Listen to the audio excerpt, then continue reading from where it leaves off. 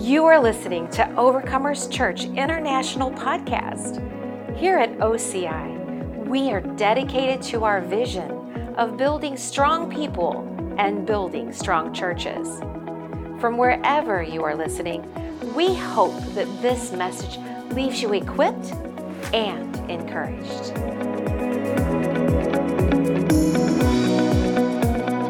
All right, so I'm going to jump into what I've been ministering, and my intention was to minister this in 1 week, and here we are on week 3, but I promise you I will finish it this week because I need to move on to some other things. But I got I have somebody sent me this, and I want to pull this slide up here, and I thought this really fits into, just hang on to it for a second. Let me say this. This really fits into what I've been talking about, and it's really...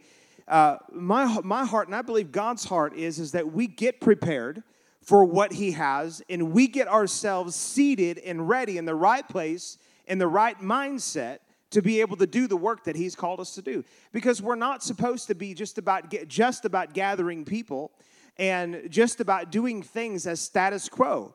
And this is what I believe is going to happen, is that as awakening happens in our nation, in our land, there are going to be lots of really good-hearted people that love God that are going to be shocked because they're not going to know what to do with it.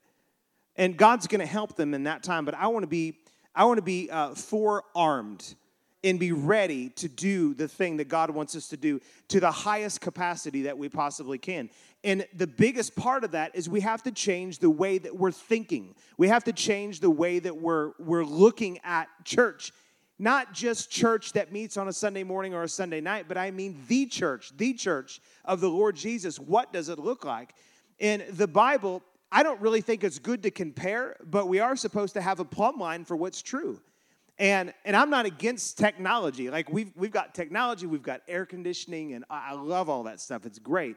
And so I'm fine with all of that. But if you want to look at what the church is really supposed to be like, you have to go back and you have to look at the original church. How did it operate? What was its governing system? What were the things that were culturally involved with the people? What was the mindset? What did they major on? What was involved? What wasn't involved? Those kind of things, we have to be able to look at that. So I had somebody sent me this earlier today, and let's pull this up. Pull the graph one up. Did you guys get those loaded in there? Okay, pull the graph one up. That was the funny one. All right, let's just look at that one. Go back to that one real quick. I thought this was a Facebook post, and I thought I might throw it up there. And so it's cut off when I sent it to them, but it says, don't despise small beginnings.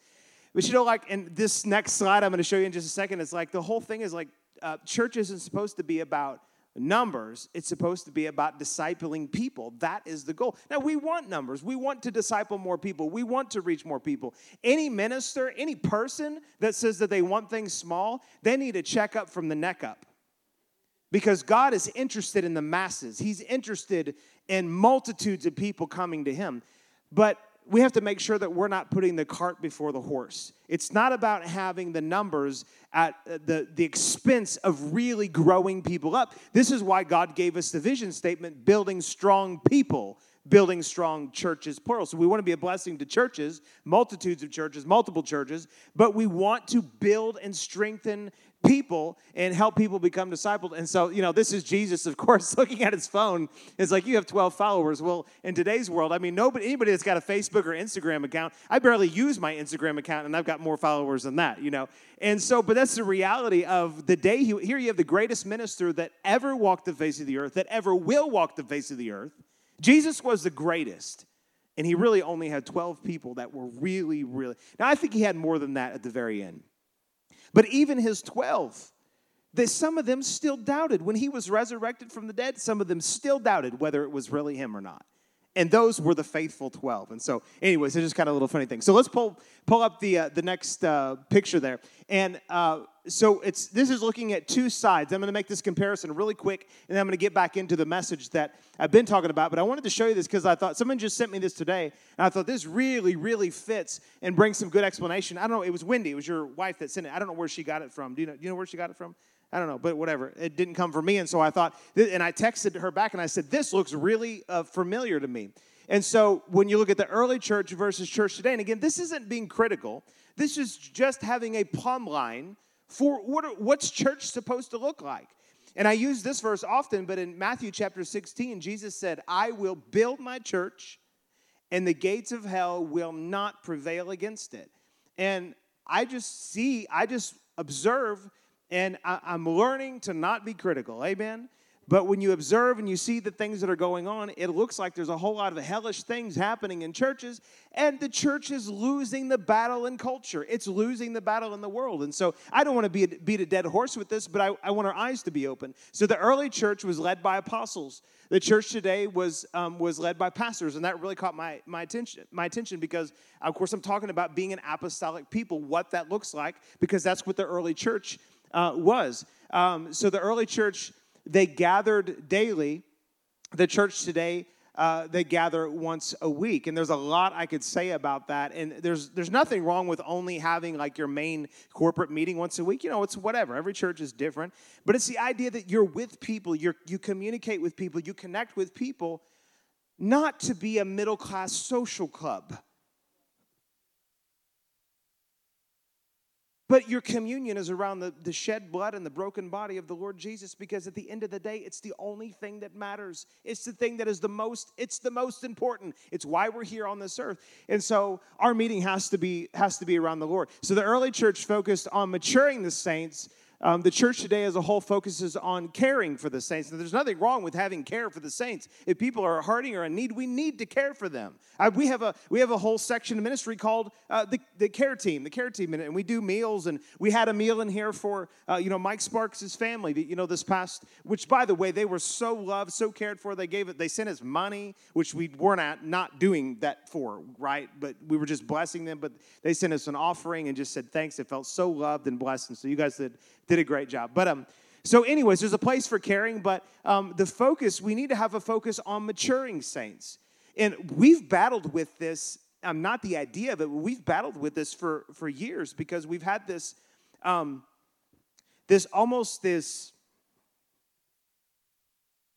guess we'll have people that will come in and they're like, this place is awesome. We feel so loved, we feel so accepted, and we just think this is awesome. And they stick around, and then a little bit later, they're like, yeah, I don't really want a part of this. And we try, what do we do? And for years, we're like, what are we doing? What are we doing wrong? What are we doing wrong? Nothing. We just have a focus on maturing people. I don't understand how people can... I do understand. I'm just trying to be nice, but I'll just say it. I don't understand how people can sit in a church for 10, 20, 30, 40, 50 years and not grow. I mean, it doesn't compute with me. So I'm just hardwired for growth. But everybody, that's the nature of discipleship, which is the next one versus the modern church today is just about church membership, get people in numbers. And this isn't someone with small churches being critical of big churches. I love big churches. I know several big churches that do an amazing job discipling people. It's not about the numbers.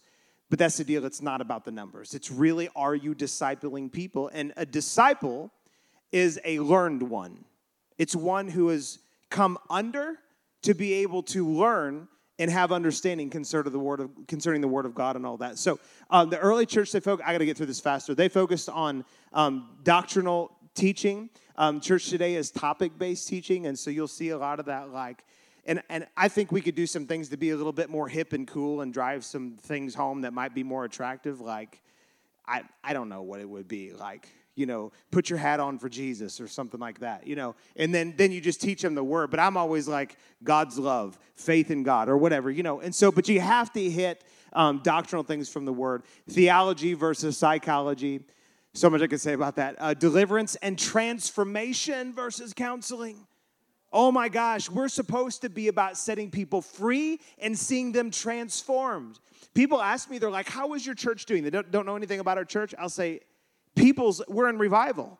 And in their mind, they're thinking that we're like jumping pews, and I'm standing up here with a hanky, wiping my brow, and that kind of stuff, which is could be a form of revival. But then they'll go, oh, what's going on? And I'll say, people's lives are being transformed. Because to me, that's the true sign of what revival really looks like. And I'm fine with all the other stuff, but you can be jumping pews. I've been involved with circles of people to where you go into the meetings, and I mean, it was Pentecostal, and it was charismatic, and it was all of the stuff. They had all the goods. They had all the bells and whistles, but the people's lives were screwed up. What is that? That's people that got saved, got into some strange cultural stuff, and just got involved in things, but then they never continued to renew their mind so they could bring about the transformation that God really has in their life to really exemplify and manifest the life of Christ that God has for them. So I'm going so slow. Mission focus versus in-house focused. The early church marked those who caused the oh yeah, I do this. When I saw this, I thought, yeah, validation, which I don't do that publicly. I've never, I can't think of all my years that I've ever done that publicly. There was a time with a particular situation, couple situations where I was close to it, and there's scriptural precedent. Paul wrote, and he wrote about so-and-so and said, don't have anything to do with them because they're causing discord. And so anyway, I've never gone that far, but I've had times where I'm like, look, you're causing trouble, your butt is out of here. And then versus a church today, they pray and protect those who cause division and sow seeds of discord. It's because most of the way the church operates today, they operate with a natural mindset. If they see any way possible that they can get the people to be there at whatever expense, if long as they're in the seats, paying their tithes, stuff like that, then they want them to be there. For me, I don't care how much money anybody gives. I care about those things. Don't catch me wrong. We take good care of the money. It's being used properly, all that stuff. I care about that. But in terms of like, if someone's causing trouble, I've had at least 2, maybe 3 times, probably 3 times in our pastorate time that the biggest givers became the biggest problem, and so they had to go out the door. And we never missed them. Financially, we never missed them. What you compromise to keep, you will ultimately end up losing anyways. And if you compromise to keep people that sow discord, you're going to lose them in the end, and you're probably going to lose other people in the end. And so you can't cater to that kind of stuff. There's a no-nonsense policy in the Word of God for people that sow discord. Paul told this in Titus chapter 3, I believe it was. He says, reject or rebuke a divisive man after the first and second admonition, which I don't know why he gave first and second. But basically, I guess he was saying, if you're really gracious, Titus, you can give him 2 chances, but probably just 1. But this is how Kent reads it. But if you want to give him 2 chances, you can. But after that, reject him, have nothing to do with him. For that man is warped and sinning. You can go and read it. That's what it says, Titus 3, somewhere 3 and 3 or something like that. That's strong. That's strong language. You know, but there can't be a place for any discord. And in the end time church, it will be so tight. It'll be so tight. And I've come to find out, this is why at different times, and I hate to even say this, but it helps to bring some understanding. This is why people have said, especially in Perryville, they're a cult. I'm going to do a teaching sometimes on what a cult is, so that everybody can clearly see that we are the complete opposite of a cult. Because a family loves each other. They support each other. They're covenant-minded. They don't tolerate any kind of disunity or anything like that. But people that are cultish, they're into controlling, and we just don't do that kind of stuff. Anyways, whatever. So, but people that see a church functioning like a New Testament church, Christians, they don't know what to do with it. They don't know what to do with it. And a lot of times when you see people being critical, it's because they're jealous that they don't have something that you have. Praise God. All right, this went on way longer than I intended, but the early church had a strong emphasis on sending. The church today has a strong emphasis on gathering, and we need to gather and send, and I'm going to talk about that here in just a second, but we need to have this idea of go, go, go. God's called you to go, be in a place of being able to minister out to other people. All right, praise the Lord. Thank you, Wendy, for distracting me with that. That took way longer to get through than I planned. Hallelujah. But that really fits into what I've been talking about here, and so We've just been talking about being an apostolic people, or what that looks like. And again, using the term apostolic people is giving us language as to what the early church looked like. What do you call them? How do you describe them? And when you realize that they were led by apostles, they were not led by pastors. You cannot find that anywhere in the scriptures. They were led by, and the church was established on the foundation of apostles and prophets. And there is plenty of bogus teaching that goes on that says that the apostles and the prophets, particularly the apostles, that they died away with the early church, and that's just flat out, it's not true. It's not accurate. And I give you all kinds of examples from the Word and different things as to why that's not true. But we're going to continue pressing on here. So I only got to number 3 out of 12. So if you guys are writing this down, write down, and this is going to be a really fast list. Number 1, 2, and 3. Number 1, and these are attributes of an apostolic people. Number 1 is they keep covenant as paramount. I don't want to preach on that again, but Jesus, no. Number 2, I already preached on it twice here because I did a review. All right, number 2. Is that an apostolic people pursues unity while celebrating diversity. Number 3, and this was the last one we got to last time, is that an apostolic people live in the realm of faith for the impossible. They live in the realm of faith for the impossible. So they just think different than how other people think. Have you ever approached somebody before and, they've got this impossible situation and you go, you know what? That's no problem for God. And they look at you like, you know what? People will want to draw on you when you know God and when you're confident in God. I had this guy that I was really close friends with, and when I started getting a hold of the Word and the fact that God wanted us to be healed and that He loved us and we had authority and stuff, man, he kept me at arm's length, to say the least. And we were in youth group together when we were younger in his particular denomination and whatever. And then one day when I was in Bible school, I get this call from him. And it was really funny, actually.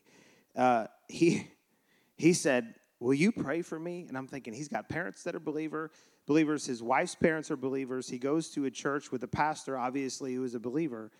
But he knew that there was something about me that believed. And he said, I have hemorrhoids. Will you please pray for me? I thought I hadn't heard from the guy in years, and he calls me out of the blue and tells me he has hemorrhoids. He must have really been hurting. And but whenever people, when they need somebody, they're looking for robust, faith-filled people who can believe God. Amen. You're the answer to people's hemorrhoids. I got to tell.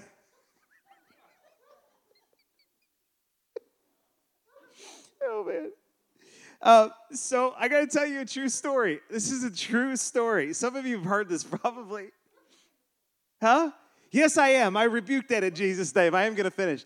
And I wish my dad was here. And maybe some of you guys, when we reconvene next week or whatever, you need to bring him some transmission fluid, all right? Because don't go out and spend money on it. But if you got some extra laying around, he had this friend. This is true. He'll swear to it.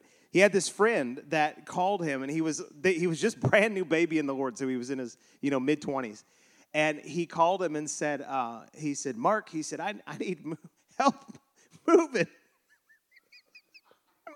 My dad said, man, I can't. He said, I got a hemorrhoid. And he said, I can't lift anything. That's all right. Dad tells the story, so I can repeat it.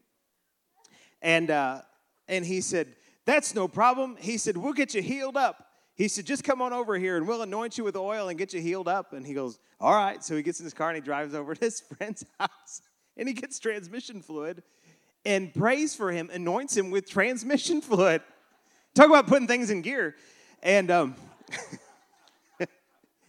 he gets totally healed. Totally healed, just like that. See, it's not about the elements you use, it's about the faith that's attached to it, amen?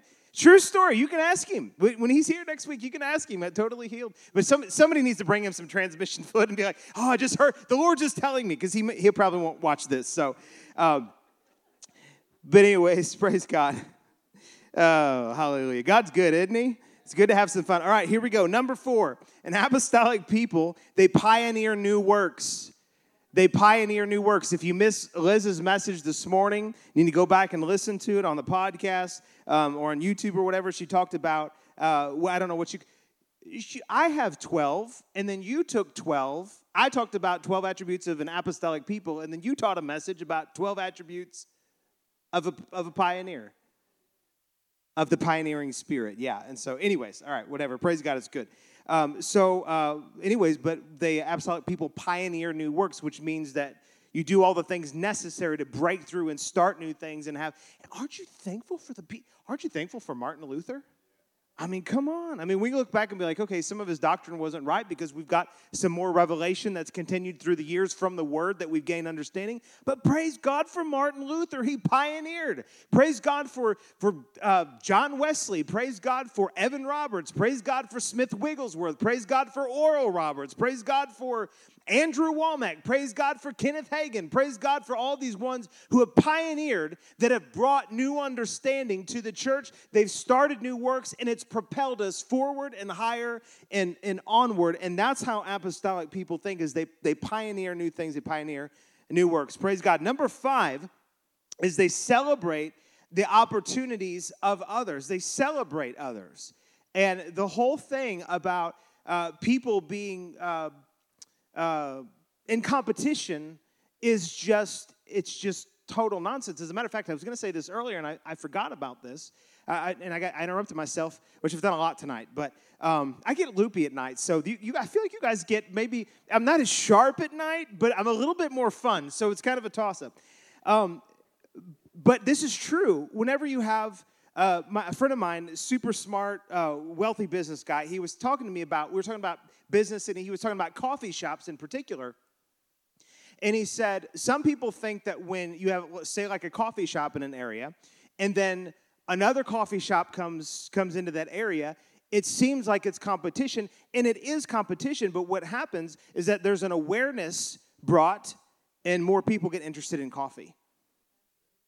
And then if another coffee shop opens up, what happens statistically is that the first and the second coffee shop will even do better as the third one. Now, at some point, it can only handle so much. But it brought this really great point at that it's like, the more people we have that are serving Jesus and on fire for Jesus, even if it's other churches, and I'm not looking to send people in this community with the same flavor to start another church right down the road. That wouldn't make sense to me. But if other people come in and they've got different flavor or whatever, let's celebrate the work that they're doing. That is outside of the house, and it's also within the house. And we dealt with this for years with people, that it was like when so-and-so would get promoted, and the Holy Spirit would show me that those people would have a jealous spirit. Like, he would show me, like, there's jealousy there. The Lord, when you're leading something, the Lord will show you things. And I would watch, and I would see that when they got promoted, they had opportunities, they were able to do things. God used them instead of those people. And I mean, there were multiple sets of people. It wasn't a particular set. Those people, I'd watch them, and sure enough, they couldn't celebrate the victory of other people. And that's not good, because you're going to reap what you sow. And if you're not celebrating other people when they have success, you're not going to have other people celebrate you when you have success. Well, if you're in this house, you will, because that's just how it goes. Amen.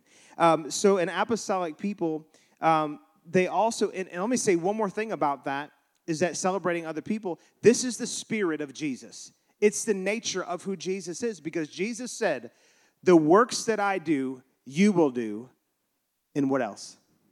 And even greater works will you do. Jesus wasn't intimidated or concerned that somebody would go further than him. And I don't really think that anyone's gone further than Jesus yet, although there are works that I believe yet to be done that are greater. Because Jesus said it, and he was talking in terms of miracles. I believe that there are miracles that are going to happen. I really believe this, that are going to be on greater proportion than what Jesus saw, because Jesus said it was going to happen. But to my point, he wasn't concerned that somebody would go further than him. We had this lady years ago, and she was in charge. I'll just say it. It's been enough years. She was in charge of the kids ministry, and every time that somebody would come underneath of her that was really gifted in kids ministry, they could never get anywhere underneath of her. They wouldn't have opportunities. They wouldn't grow. And I didn't know much back then. I know a lot now, but still don't know a lot. We're learning, amen. but I know more now for sure. But I didn't understand what was going on. That every time that this lady would have people come underneath of her, she would do anything for that person so long as they didn't steal any of her thunder. And I wouldn't go into all the stories and the details, but it was just a jealous, controlling spirit that was going on in the situation. It came to a really, really bad head. And that's why you don't put people in position. I know now that's why you don't put people in position who have got issues like that. You test people and you let people show what they're really like. But people have to celebrate other people. It is the spirit of Jesus that when somebody gets promoted, that we go, praise God. The kingdom is advancing. Because if somebody is jealous about the advancement of somebody else, they really are in it for themselves. They're not in it for the Lord. Because the Lord, He doesn't carry that spirit. And so neither should we. Amen? So number 6 is that an apostolic people, they gather and send. So there's nothing wrong with gathering. It's just that there's something wrong when that's the only thing that you do. We're supposed to gather and we're supposed to send. So the gathering looks like, I think, evangelistic works. It looks like ways that we love people and we communicate with people and even having door greeters and different things like that. Those are ways of gathering people in because we have something to offer them. But the goal is that we raise them up into maturity, that we send them. I am fully convinced that every person has a call of God on their life. And what's happened is that the church, and I'm including me in this because we're still learning how to do this, but the church has left people orphaned. Because what's happened, and we've been in these circles, we've seen these things, and it's like, the pastor's kid, obviously, he's got a call on his life, and, he can really play the guitar, or he can really, lead a study, or he's really got it going on. And so, they get called out, or you got that one special kid that's just super talented, and they get the words, you got a call of God on your life, you're going to be a pastor, and you're going to go to the nations, all of this stuff. And all of the calling and the prophecy and the releasing that happens is all about people in the fivefold ministry. It all revolves around people doing ministry inside of the church. Last time I checked, and this is statistically true, the fivefold ministry is approximately 3% of the body of Christ. So if you're only calling out the gifts that are in 3% of the people, what happens to the other 97% of the people? Here's what happens. They either get orphaned or they get put into a wrong position. Because they see other people getting validated in what God's called them to do, and then you have brother so-and-so or sister so-and-so that they're looking for validation, or they're looking to do something significant, and if the guy up in the pulpit is the one that's doing something significant, I want to do something for God, and the next thing you know, they go start a church, or they go on the mission field. They do something they were never called to do. Happens all the time. One of the biggest reasons why so many pastors fail and churches fail is because they're not called to do it. I mean, there are plenty that are called to do it. And, we give into them and we help them and we bless them. But many that do it, they're not even called to do it. And the reason they're doing it is because they have a good heart. At some point, they had a good heart, maybe still do. And they're just wanting to accomplish something. But there is this whole other realm of ministry that the church has never even breached the doors in their thinking of what it looks like. That being the other spheres of influence that go on in the world. Government, business, education, arts and entertainment, family, and I miss it, media. That's 6. I said education, and then the church is the 7. There's these 7. If you go and study, there's basically 7 spheres or 7 mountains, or there's 7 areas that need to be touched by the church. It's not the pastors or the apostles or the senior leaders of the church to go and do all of that.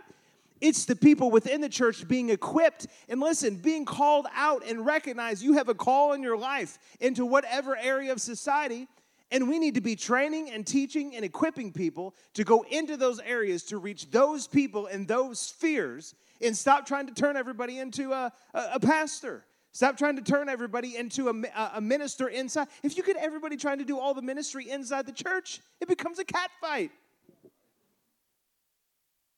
I mean, just human, even good-loving people, they'll be like, well, where's my opportunity? You need to find opportunities out there. The church is supposed to gather, but it's supposed to send people. And it's not my job to be like, God's called you to this, and you need to go to this place and get this job. You hear the Holy Ghost on those kind of things, but when you come in here, I'm going to give you what you need to empower you to go into the place, to take the gospel to the place that God has called you to go into. If you're called to be a lawyer, go in there, preach the gospel, heal the sick, raise the dead, cleanse the lepers, cast out demons. If you're called into the medical field, preach the gospel, heal the sick, raise the dead, cleanse the lepers, cast out demons. If you're called into the education system, preach the gospel, heal the sick, raise the dead, cleanse the lepers, cast out demons. If you're called to be a construction worker, preach the gospel, heal the sick, cleanse the lepers, raise the dead, cast out demons. You have the same commission everywhere you go. It's just that your individual call looks different based on what the Holy Spirit has given you, what He's placed upon you, the mantle that's on your life. Go and be that. If God wants you to, I tell you this, if I could have done anything else but do what we're doing now, she knows we would have done it. Because there were years where like, we can't do this anymore. We can't. If God's called you into fivefold ministry, He's called you to pastor, He's called you as a missionary, I mean, something to that effect, you put your heart before the Lord, you won't miss it. Because if you try to go away from it, He won't let you go away from it. That's just how that works. But really, it's true with whatever call you have in your life. And if you're in transition, you go, I don't think this is the ultimate call, but this is where I'm at. Preach the gospel, heal the sick, cleanse the lepers, all that. I forget what the whole list was. I did pretty good. I said it like 6 times in a row. Woo! Good job, Ken. I can't even reach my back, really. I'm like, Jesus. So, hallelujah. We're going to gather and we're going to sin. I'm on number 6. You might be right. You prophesied. Number 7. No, I'm doing it. Number 7. If I have to barrel through, I'm going to do it. Number 7. I'm going to say this one quick. They appoint, empower, and support leaders. There's so much I could say about that. An apostolic people appoints, they empower, and they support leaders. Oh, Jesus, I got to move on. Number 8, an apostolic people establishes, oh, I love this. I may not move off this. Yes, I am. I'm going to give the whole list, but Jesus, this is so awesome. Number 8, an apostolic people establishes heavenly culture even when it violates institutional norms. I come to find out that this is my natural bent. Like there's something in me that just loves to stir the pot a little bit. I have a little bit of that in me, and I really don't like to stir the pot in the sense of I don't want people to be upset. I don't like to offend people, but sometimes people's they need to be offended to reveal what's in them. How's the saying go? God will offend your mind to reach your heart. Is that what it is? To reveal your heart. God will offend your mind to reveal your heart, and that's what robust, faith-filled, on-fire, forward-moving, pioneering apostolic people do, is that they push, they move, and when they do that, oftentimes it goes against the institutional norms. It goes against the way that everything else has been. And I'm just fine with that. That's fine. I'm fine with it. In fact, I had a guy, because this just comes out. Sometimes I'll think, okay, I'm going to give a real, just a calm, simple message, and I'm just going to encourage the saints no matter how hard I try to do it. I can't. It's just like I can't do it. It's always like, come on, let's go. I mean, that's in me. And I had this guy one time. He was an older guy, and he said, I heard this through the grapevine. Well, his wife ended up telling, I think it was you or maybe somebody else. He said, can't he just leave us alone? And when I got back to me, I was like, no, I can't do that. Because if you're here, my responsibility, and and anybody that knows me, I'm very loving. I really love people. But I can't watch people waste their life and just be okay with that. And when I say waste your life, it's not a heaven or a hell issue, but we're supposed to be more than just get saved and just sit. God didn't intend for. When Jesus said, go, He meant go into all the world. Go into all the world. And, I think a lot of times people get frustrated and they're like, we tried that. We tried to preach and we tried to help people. It didn't work out. I'll be honest with you, trying to reach people is tough. It's really tough. And so then you get people that, you get these knuckleheads that'll stand on the street corner and say everybody else is doing it wrong, and they'll get a bullhorn out and condemn everybody to hell on the street corner. Let me tell you, that is not the way to reach people. And so we're always looking for ways to try to reach people and help people and minister to people. It is not an easy thing to do. It's not. People are difficult, especially in our country, because everybody's got their needs met. That's why Jesus said it's harder for a rich man than a poor man to enter in. You can have money and go into the I'm gonna die really wealthy. Amen. I believe God wants us to be super blessed. So there's nothing wrong with having money. He's not supposed to allow money to have you. Amen. But it's harder for a rich man to enter in, because when you have people that have money, that have stuff, they feel like everything is just fine. It just feels like their life is fine. And we found this. We've done a lot of different outreach stuff over the years. You find people that don't have stuff, they don't have, and maybe even some of their basic needs, they'll listen to you easier than somebody that lives in a nice big fancy house with nice cars, and they don't want to listen to what you have to say most of the time because their life is going just fine. Which goes to tell you how people view God. They view God like this. A slot machine. He's never meant to be about that. God is God and deserves all the praise and worship and honor. He deserves everything about our life for the rest of our life just because he is God. It doesn't matter what we have or what we don't have. And so our job, I believe, as apostolic people is to establish heavenly culture. And this is why I refused, and I'm getting ahead of myself. I can say this later, but I'll just say this. I refuse to have service without having attention drawn towards the Lord, without having worship. I literally have had people tell me, well, you could just do worship, at the end, which is, whatever, you do whatever you want to do, I guess, as long as you worship the Lord. But, I've had people almost, well, we just worship too long and do whatever. The deal is that you have to give Jesus his rightful place. We're required, not under law like it's legalistic, but we're required to do that because he's worthy. And that's bringing heavenly culture to where we're at, because in heaven we're going to be worshiping Jesus throughout all eternity. And we won't have to battle flesh, amen. We'll want to do it. I mean, come on, let's be honest. How many times you come in and you're just thinking, and you're distracted with this, that, or the other, and the person next to you's got bad breath, and blah, blah, blah, blah, blah. We won't have all the natural stuff that we have to deal with. Right? It'll just be all the flesh stripped away, and it'll just be us, and it'll be Jesus, and it will be so easy. But so now it's not about whether it's convenient or not, because oftentimes it's not, but it's about obedience. And a heavenly culture is one to where putting Jesus central focus is one of the main things that we're supposed to do. There's so much more that I could say about that. Let me say this.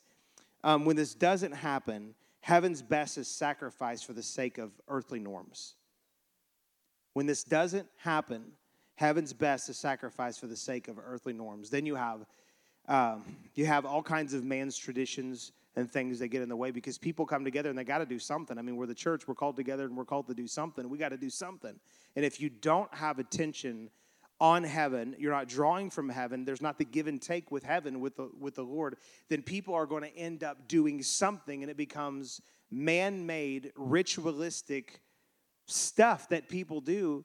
And really all it is, it's just like in the Old Testament, when there was a time when the Ark of the Covenant, I believe it was in the camp of the Philistines, if I remember at this time, and the priests were still doing their duties and their stuff, and you could still see smoke that was coming up as if the presence of God was still in the midst of them, when indeed the presence of God was not there, it was somewhere else. What a picture of what that can look like for the church, to where the presence of God is not even there in their midst, but they're still doing a bunch of stuff. I mean, read the book of Revelation, especially the first few chapters. And if you could put yourself in the shoes of a pastor, the senior leader of a church, read those chapters, and it will make you understand the weightiness of what a senior leader that has a fear of God in them, why they would say the kind of things I'm saying right now. Because Jesus walked in the midst of them, and he knew firsthand their works. And out of the 7 churches, 5 of them, to only 2 of them, did he not reprimand for things that they were doing wrong. 5 of them he reprimanded because he said, I have this against you, and I have this against you, and I have this against you, and I have this against you, and I have this against you. Only 2 did he not say, I have this against you. And I determined years ago, Jesus, when you walk in the midst of my church that you've called me to shepherd, I'm going to be one of the 2 that you can walk in and you won't say that I have this against you. I have a fear. I'm not afraid of God, but I have a reverence for God that I don't want to do anything outside of what he's wanting to have done. I have to finish this because I can't go on next week. Number 9, an apostolic people makes the gospel message clear. The gospel message has to be clear. You ever been around people that they didn't understand the gospel? They were believers for years. I know, but we've had people come into our church, and they'll come forward and get saved 3 or 4 times in a row, and I'm thinking, what in the world? I mean, I'm glad you're saved, and I'm glad your heart's towards the Lord, but you only got to get saved once. The gospel's clear. You put your faith in Christ, you become eternally redeemed. It's a done deal, and then you serve the Lord for the rest of your life. The gospel has to be clear, and with apostolic people, it definitely is. Paul was an apostle, and he made the gospel abundantly clear. It's not a confusing issue. It's not confusing, and it shouldn't be confusing how you get saved and what happens when you get saved. It should be abundantly clear. It's one of the most common things that people ask me, and they're usually not asking directly because they don't know how to ask directly, but there's some kind of conversation that will happen from their heart to me, revealing, like, I don't know if I'm okay with God. And it's either because they don't know what they have to do to be okay with God, or they have done what's necessary to be okay with God, but they're not sure if it's stuck. It should be so clear. It's faith in Christ, and then you don't get saved or stay saved because of your works, but it's because of the finished work of the cross. Period. It's Jesus plus nothing. Hallelujah. Number 10, look, I'm down to the last 3. Number 10, an apostolic people confronts, this is attribute number 10, confronts heresy in the realms of conduct and doctrine. So much I want to say. But know this, that it is, and that's not for everybody to run around. These people, God bless them. They get on, and they make these websites and get on YouTube, and you see this stuff, and they're blasting this person and that person. I'm thinking, you don't have the authority to do that. You have to be called of God and have the authority to confront. But within that culture and within an apostolic people, there's a really great way that surfaces that people will feel free and want to be confronted about what's going on in their life, both about doctrine and about conduct. I'm going to move on. Number 11, an apostolic people knows and displays God's true nature. God's true nature. His true nature, who he truly is. He's a God of love. That's his nature. You say, well, how do you know that? Because the Bible says that God is love. It's also true to say it the other way. Love is God. If it's impossible, but if it were possible to hold God in your hand, it would be love. I'm convinced that's what you would be holding in your hand. If you could make it manifest in physical form, it would be love is what you would be holding in your hand. Everything about God is who he is. That's who his true nature is. And number 12, and this is a combination of 2 different things, is that apostolic people are both presence-centered and they are spirit-led. They're presence-centered and they're spirit-led. Presence-centered, and I mentioned this briefly, this happens because of worship, or it happens through worship. Being spirit-led happens through prayer. So being presence-centered happens through worship. Worship is not about feeling. It's 7:35. Give me 5 more minutes. It's not about feelings. Worship is not about how we feel. It's about the one that is worthy of every ounce of everything, spirit, soul, and body that we can give to him. And making a choice, making a decision to worship him. And I listen, people and their relationship with the Lord, everybody's got their own relationship with the Lord. And I love that. I honor that. I have my own relationship with the Lord. But can I just minister to you for a second? It's good to come into the house of God with the people because he inhabits the praises of his people. It's a collective thing that happens. He inhabits the praises of you driving down the road and all that too. I don't mean that. But there's something special about when we come into the presence of God together. And what does praise look like anyways? What praise wouldn't look like is just having a heart that was there where you didn't open your mouth, you never sang a word, you never lifted your hands, you never made any forward movement towards the Lord. Just having a good heart is not worship. It's not praise. It's not having him centered. Having him centered is where you take your whole person, and I'm not saying you do goofy stuff, but you submit your whole person to him because that's the very best you have to offer. And even if it's not good enough, which is anything really good enough for the Lord? I mean, he's just so amazing. But even if it's not good enough, it doesn't matter. It's the reality of you saying, Lord, everything belongs to you. And I'm going to put you at the very forefront, and your presence is centered in my life. And we do that by worshiping him. And worship looks just like that. It's good to raise your hands. Are you under law? No, you don't have to. You don't have to. You're not going to go to hell if you don't raise your hands, you know. It's good to raise your hands. It's good to shout. It's good to dance. It's good to do those things because you're saying, I'm laying down maybe some of my natural wants and tendencies, and I'm pushing past because, Jesus, you are worthy. That's being presence-centered. Being spirit-led happens through prayer, and I believe that this is one of the most, being spirit-led happens through prayer, and I believe this is one of the most key elements that has to happen in the latter church, the end-time church, is that our prayer time, and prayer is a discipline. Worship is a discipline, and prayer is a discipline. And we can all increase in this. I'm increasing more and more in this all the time. We pray, Liz and I, we pray more than we ever have, and we're looking for opportunities and ways that we can spend more time in prayer before the Lord. And it's not begging God for anything, but it's saying, Lord, we want to posture our hearts and our minds and our thinking and our lives to be led by your Spirit. I don't want to do anything in my life that's outside of your Spirit leading me in the direction that it's supposed to go.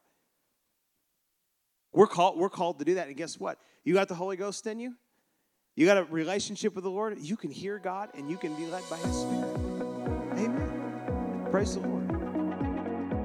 If God is changing your life through this ministry, join us in reaching others by partnering with us today. If you would like to give or would like more information on how we are making a difference, visit OvercomersChurchInternational.com.